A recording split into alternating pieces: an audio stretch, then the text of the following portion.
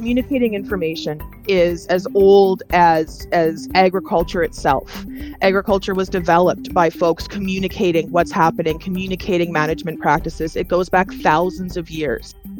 And what we're doing now is tapping into that resource that's always been there, that vast knowledge base that is all of our producers and all of our support services. Citizen science is 10,000 years old. That's the voice of Laura Richard. She's an agroclimate analyst with Agriculture and Agri-Food Canada. She works with the National Network of Citizen Scientists to collect weather observation data. The network is called the Agroclimate Impact Reporter, and the citizen scientists who contribute to the reporter are mostly current or retired agricultural producers. You know, it's one of the few successful citizen science projects worldwide that collects volunteer reports about weather impacts on agriculture. And what they contribute to and produce has important economic and policy ramifications. It's where a true collaboration of scientists and producers is giving our sector rich data sets and maps that drive decisions that are made at the farm, corporation, and government levels. In this episode, I spoke with Laura Richard to get the science perspective. And I spoke with Trevor Atchison, a cattle rancher from Manitoba, who is one of the contributing citizen scientists. His family's been ranching since 1900, and they have a long history of contributing as citizen scientists too. You're going to learn why it's so important to him and to our sector. And we'll introduce you to one of my new favorite terms, ground truth. But more on that in a little bit. I love it. Yeah, ground truth. So let's hear your interview with Laura. So hi, Laura. Hello, good morning. So we'll start with a question. What is citizen science? Citizen science is a collaboration between the general public and professional scientists to collect information to help improve the state of scientific knowledge as a whole. Tell me about the Agroclimate Impact Reporter, also known as AIR. AIR is essentially a geospatial platform that's designed for collecting and reporting weather and climate impacts on farm operations across the country. So once a month, producers are invited to participate in a short survey to inform us here at AFC about what kind of impacts weather has had on their farms and what kind of issues they're dealing with. We gather these reports into a big database, and then we use some interpolation and create impact maps, and then release those to the public so that everyone can see the information that we've collected. In NACE, we have access to so much data. We have got sensory data from satellite observations, we've got stream flow data, we've got weather station data. We can make inferences about what the impacts are going to be on production based on that data. But the only way to really know whether that rain helped or hindered is to hear it directly from the producer. And so getting those impact reports help fill the gaps in our data sets by letting us know what's going on in the ground. Scientists call this ground truthing. And that's really what the Agroclimate Impact Reporter does for us, is it ground truths our understanding of what's happening in terms of weather and climate impacts. Are all of your reporters agricultural producers? Well, our reporters are very diverse. They range from local producers, just, letting us know what's happening on their farm, to industry personnel. We've got a lot of participants that work for RM offices, that work for provincial governments, that understand the conditions in their area and report on behalf of the folks in their region. Their motivations for reporting is as varied as the groups that we have reporting for us. But at the end of the day, Canadians love talking about the weather. And people today are more interested and invested on how climate and weather are impacting our production systems. And AIR really invites people to contribute. So what producers get out of it is the ability to contribute and be part of this conversation. So it sounds like your reporters might also be the people who use your maps and datasets. Well, reporters that participate can use the maps and the products that we output for planning and understanding the conditions around them. So, for example, in a year like this one, where feed availability is a big concern, it's of significant value for producers in their planning to be able to see a map that shows in their area where are feed supplies available and where are those supplies strained. Similarly, this year we've been dealing with a lot of grasshopper and pest issues. It can be very useful for producers to be able to see a map of where those pest infestations are and how they're migrating. And how is AFC using the data from the reporter? One of the programs that we do that we contribute to with our air information is Agri Recovery, which is a business risk management program that's part of the Canadian Agricultural Partnership between federal, provincial, and territorial governments for disaster relief, and the focus there is really on extraordinary costs. So the Agroclimate Impact Reporter helps us identify those areas of extreme impacts and extreme cost to producers so that we can appropriately consider that in our risk management strategies. Are other governmental agencies or NGOs using the data? Yes, absolutely. Here at NACE, we participate in provincial drought meetings. Like this summer, we've been very integrated in the drought meetings in British Columbia, Alberta, Manitoba, and Saskatchewan because drought has been such a big concern. The reporting site where you have all the maps used to be called Drought Watch. Now it's Agroclimate and Drought Watch. The information on this website is not just drought.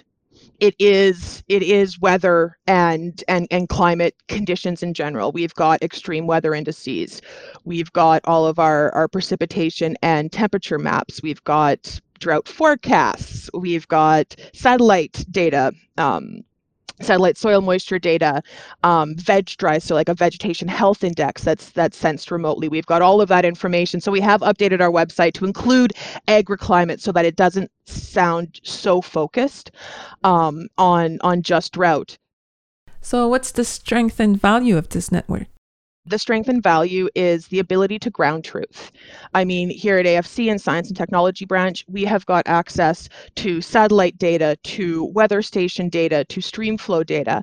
But the big question is, what does it matter? So what if it rained? So what if it was hot? The benefit and the reward of being part of this program is that you get to help answer that question and describe to governments and to the people that are making decisions and putting in supports exactly what's happening in your area. We're talking about major weather events and drought, but what about the good growing years? That's a very good question. That speaks to the value of having a long-term database of known impacts. So it's not so much that that there's a lot of value in knowing that things are good there. Like it's good to know where things are good. But like we were saying earlier, it's about being able to say, this region out of the last 5 years has reported pest issues 4 out of those 5 years. So we need that year that it didn't in order to make that statement. Whereas if we don't have reporters saying, yeah, we've got no pests this year, then that data point is missing. What about the recovery or transition periods as well? The time between bad and good years? That's another one of the key features that we're able to pick out is if we know in June there everybody in Saskatchewan say was reporting very low soil moisture. And then we get a rain, we can see in the next month. Sometimes you can actually see exactly where the rain fell that month because you can see the changes in soil conditions as reported by the producers. For you personally, how has this changed your view of your particular field of science?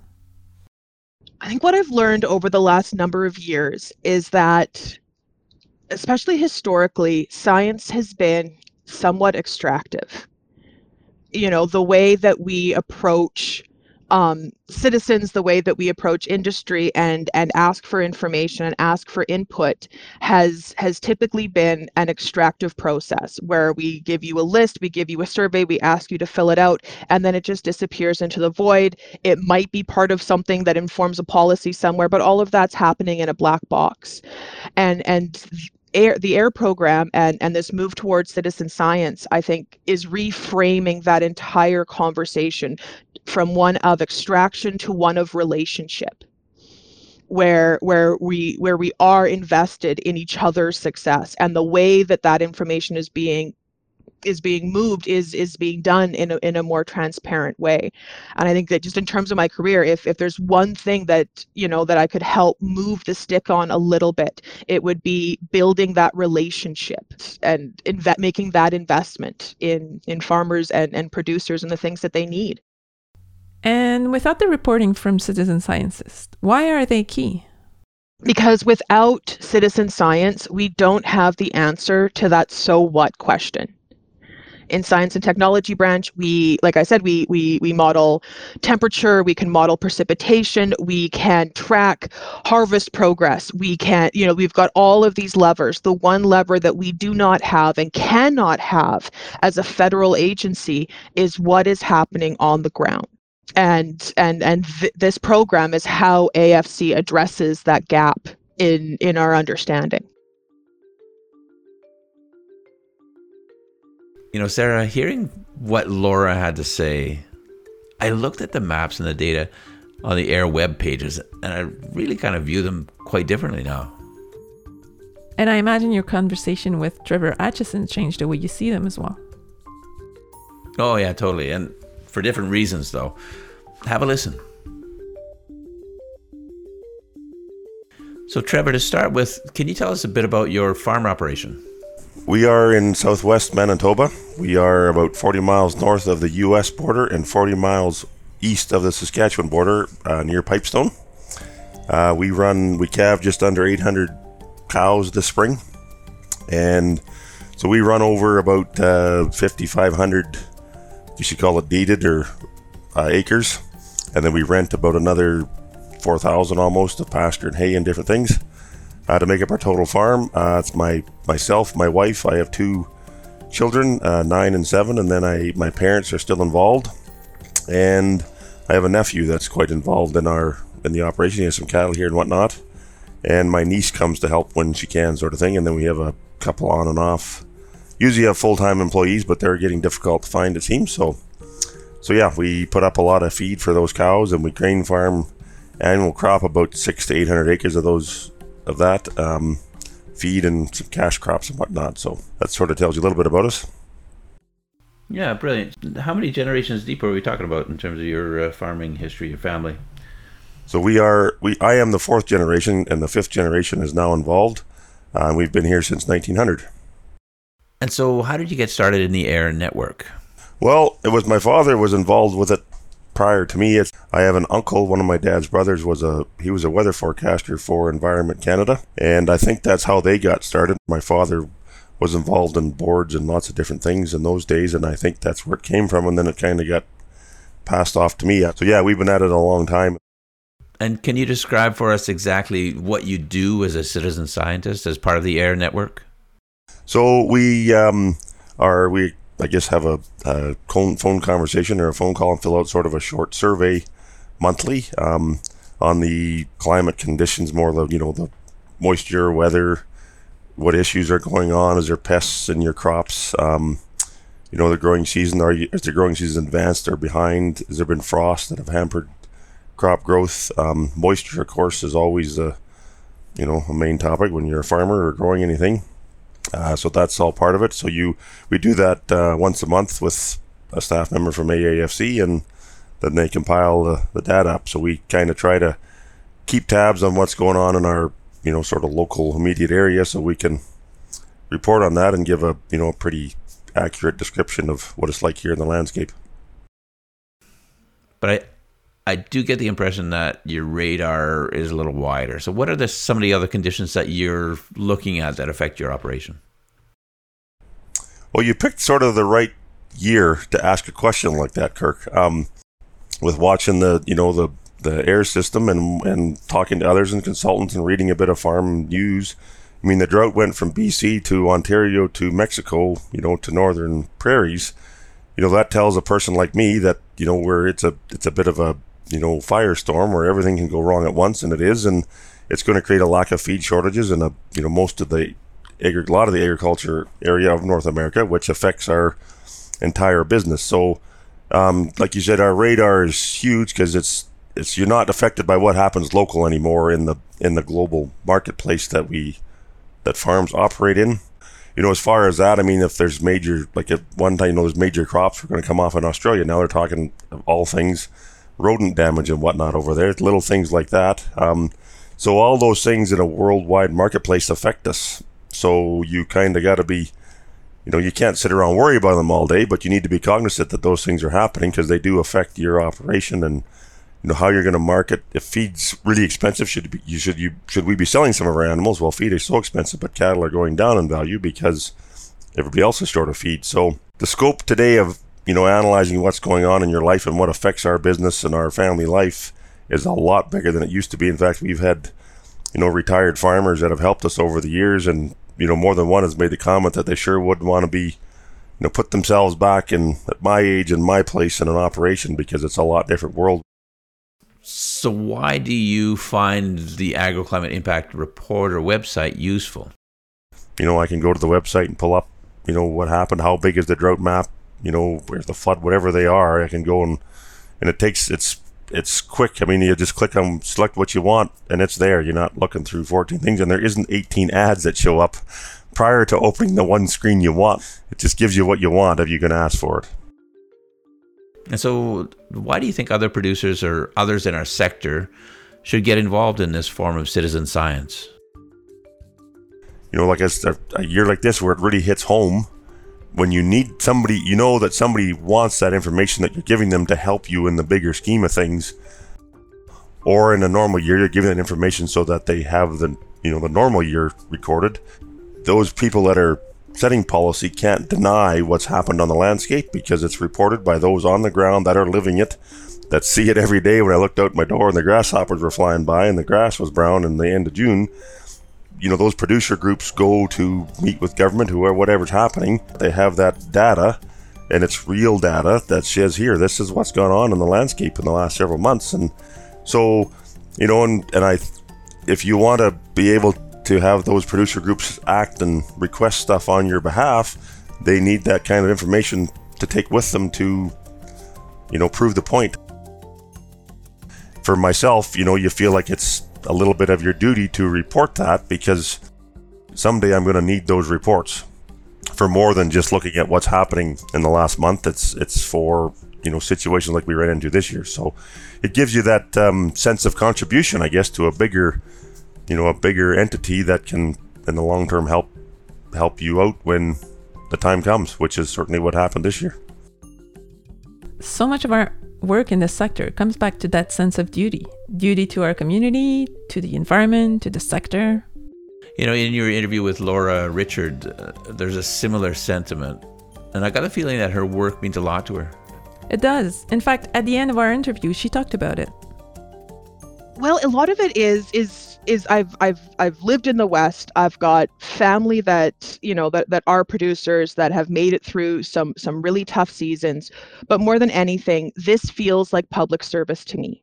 The act of helping the public to communicate with science and helping science to better communicate to the public. I can't think of a higher calling or a more fun job than getting to be the connector in that equation, to be able to help both groups understand each other better.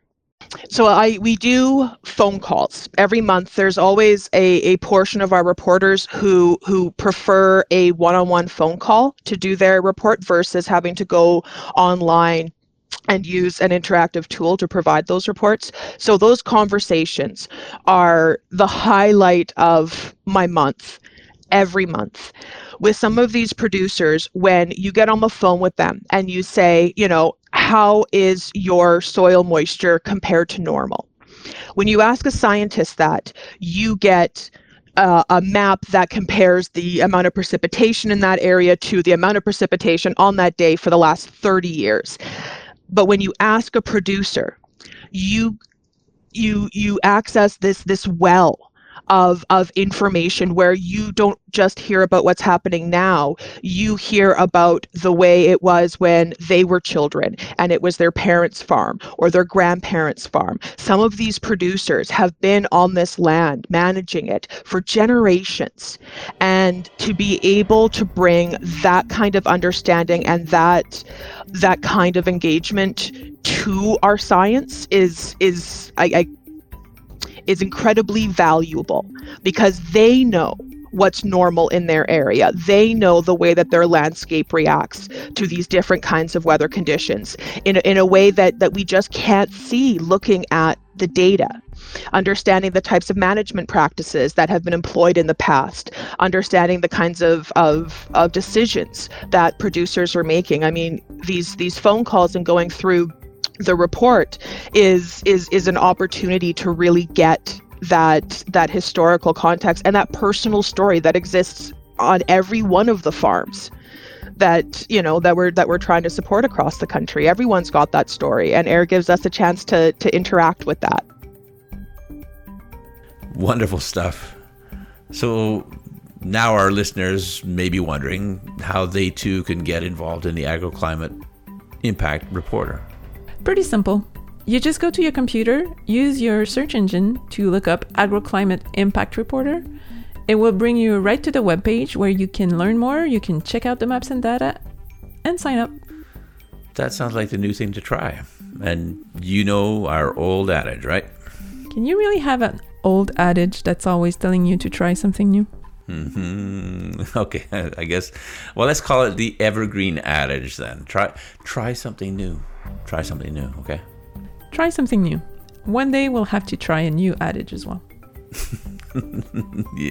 Okay, you know what? Why don't we try that next episode? We'll do that because actually we're into our second year, and that's a good time to change your adage, right? Right.